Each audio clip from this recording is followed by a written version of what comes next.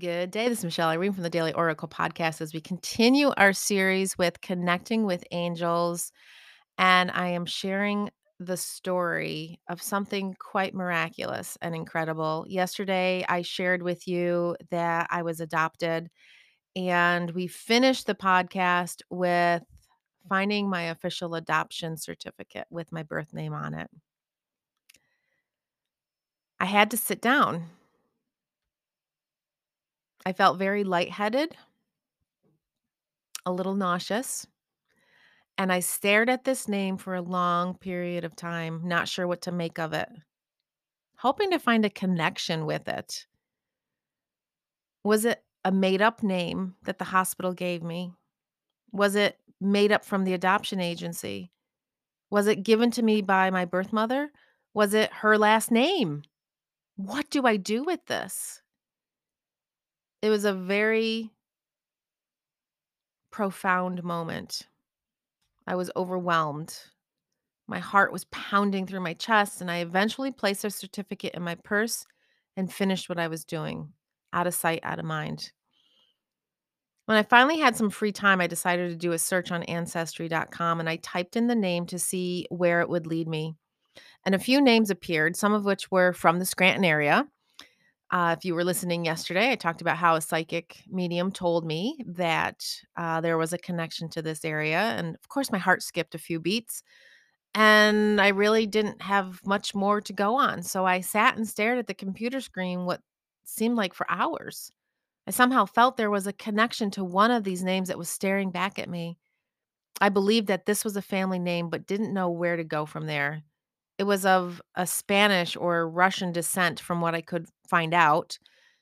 This I knew for sure this is what Ancestry was showing me. So I put the search away for the time being. Baby steps, right? Breadcrumbs. We don't need to know all the answers right at the right time, right at the same time. Sometimes things have to come through slowly. They need time to marinate within our soul's existence so that we can really handle them from a place of grace. So eventually I decided to have another go at this search process, and my children were asking questions about health issues in the family. And it was always weird when I was at the doctor's office filling in the forms about medical history. I would place a long slash across the paper and just write adopted. It was so much easier than going through no, no, no, not applicable. Just one long swoop. I'm adopted. Don't know. But I needed to get answers if they were available. The certificate that I had found in my parents' file cabinet also had my birthplace on it, and I decided to look up hospitals in that area. Maybe they had some information. I came across this one hospital that said it was for unwed mothers, and I just knew this was the place. New York State has very strict laws on closed adoptions, and information is at a minimum. So I placed my name on many of the adoption websites and forums in search of information, and I even used my birth name in hopes that it would be seen. Nothing. Eventually, I applied to the New York State Adoption Registry in Albany, where you can request for identifying or non identifying information. This means that if one of your birth parents has put in a request stating that it is okay to give out information, then you will receive information that will identify them. If not, then the registry can only give out information that would not allow you to make a positive identification of who or where they are.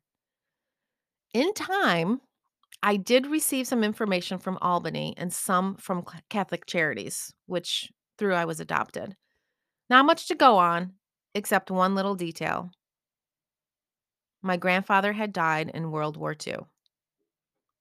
I sat on this information for a few days, not sure what I was feeling or what I should do. I was feeling many emotions as I am right now in this current moment going through this story. That was a Thursday. So there is a reason for me sharing this story because it's about connecting with spirit and angels and following the breadcrumbs along the way. On This was on Thursday that I found that I received this letter in the mail. On Monday, I decided to give it one last shot to see what I could find. What if she was still alive and I passed up this opportunity to find her? That's what was going through my head. If I didn't find anything, then I had to face the music and realize it just wasn't meant to be. I prayed to my angels right before I sat down at the computer, and I said, if this is meant to be, if this is meant to find her, if I'm meant to find her, then please guide me. And within an hour and a half, I had her name, her address, phone number, and email. I'll share the rest of the story tomorrow. Have a beautiful, light filled day. Namaste.